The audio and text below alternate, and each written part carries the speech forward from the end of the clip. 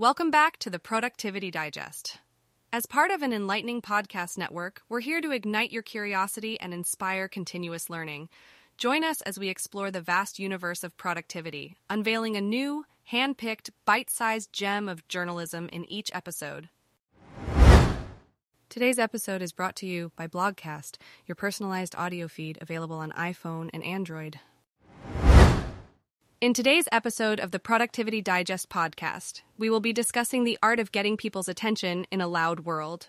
With distractions and noise all around us, it can be challenging to capture someone's focus without being disruptive. Michael Thompson's article, How to Quietly Get People's Attention in a Loud World, offers valuable insights on how to be a calming influence and attract attention without causing a commotion. So if you're looking to improve your communication skills and become a more effective communicator, this episode is for you. Let's dive in. How to quietly get people's attention in a noisy world. Being a calming influence when things go south is a seriously attractive quality. By Michael Thompson.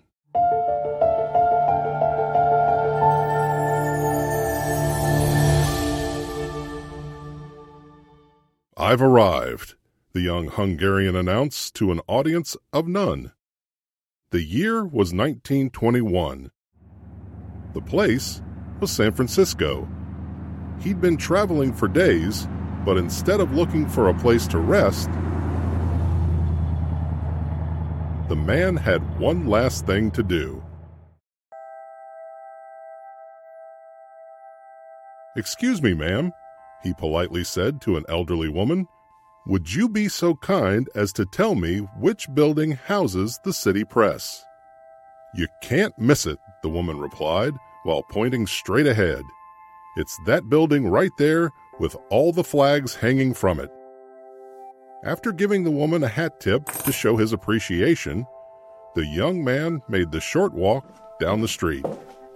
Then he checked into the hotel directly in front of the building that housed the press, lugged his bags up 7 flights of stairs, traded in his dusty clothes for a tattered straitjacket, and promptly threw himself out of his hotel window.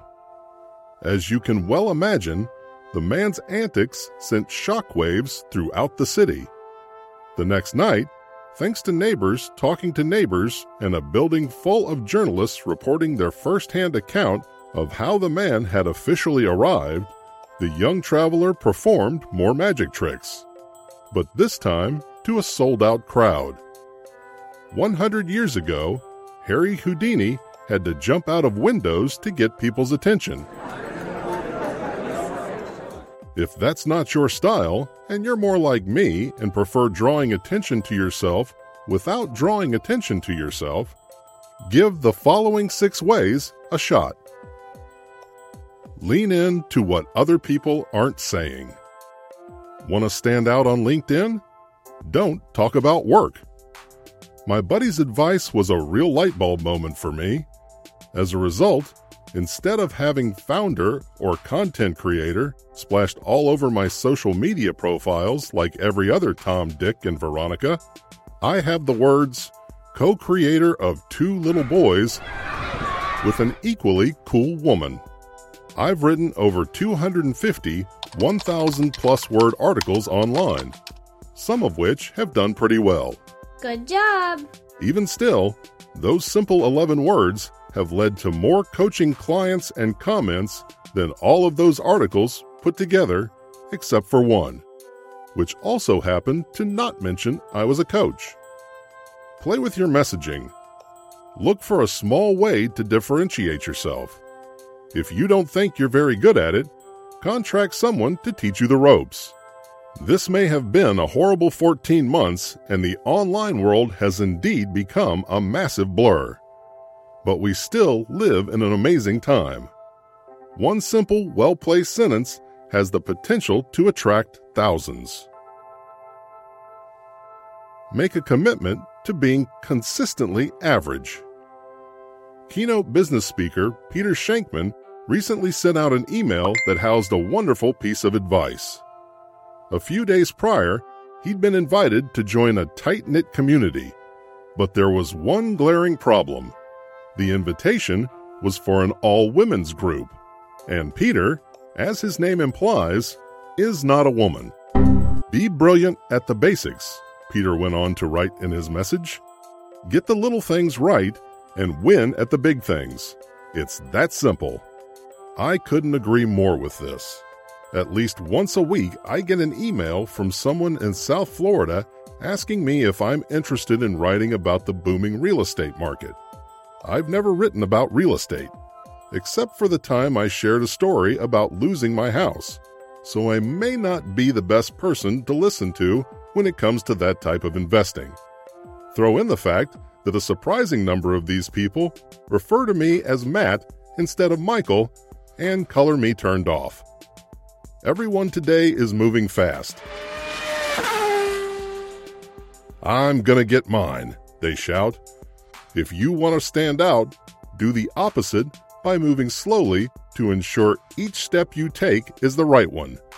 This is particularly true when other people are involved. Building a reputation for not wasting other people's time is a seriously underrated quality. Have brave conversations. Author and mega popular podcast host Tim Ferriss has shared some pretty solid thoughts and ideas during his career.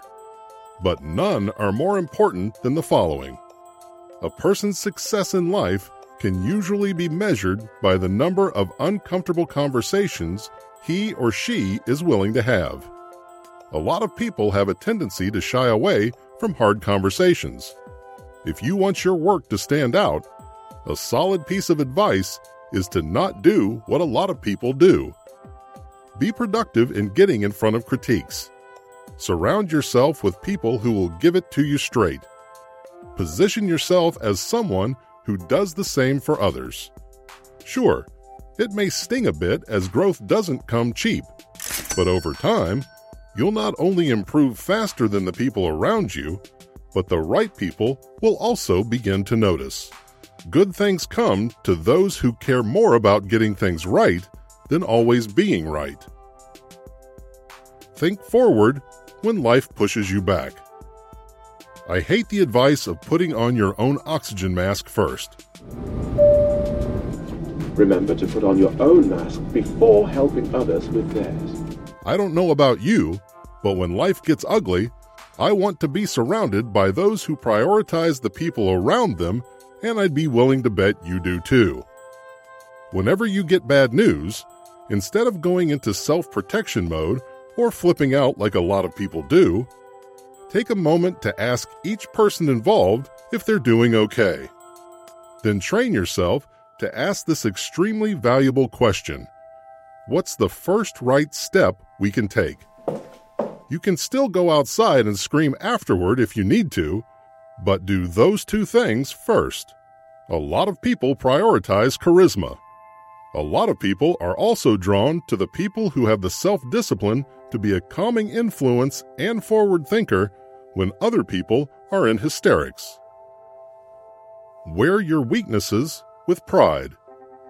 Being honest about the existence of a small blemish can enhance your offering's true beauty. I love this thought from Daniel Pink, the author of To Sell is Human. Except the rule doesn't only apply to sales, it also applies to us as human beings. I stutter. I'm also a communication coach. Some people immediately write me off because of this. That's fine by me, as I'm not trying to attract some people. I'm trying to attract the right people. Those who understand the person who came in sixth but looks like he doesn't belong in the same pool as Michael Phelps can probably teach you a great deal. We all have shortcomings. Lean into yours. Don't hide. Never apologize. People are seriously drawn to those who chose to make their obstacles their way. Never stop being a ladder holder. I was once told that the moment you step into a leadership position, your personal career dies, as your only job is to make sure the people around you rise. I work with a lot of young people who are moving fast. Without a doubt, The number one reason some of them begin to slow down is once they get a taste of success, instead of being helpful, the very quality that led to their career speed, they treat their own agenda as their only agenda. If you want to get people's attention, be persistently generous. Make out on-a-limb recommendations to people who show promise. Keep your eye on how people are improving. Don't be stingy with your compliments, and give credit where credit is due. Keep a to-do list of what other people are doing if it helps you stick to the habit. The older you get, the more you'll begin to realize caring is the defining trait of the truly cool. Blogcast. If you enjoyed this, you may also like our other podcasts, the Self-Improvement Digest, the Psychology Digest, and the Life Digest. Stay curious, stay inspired, and thanks for listening.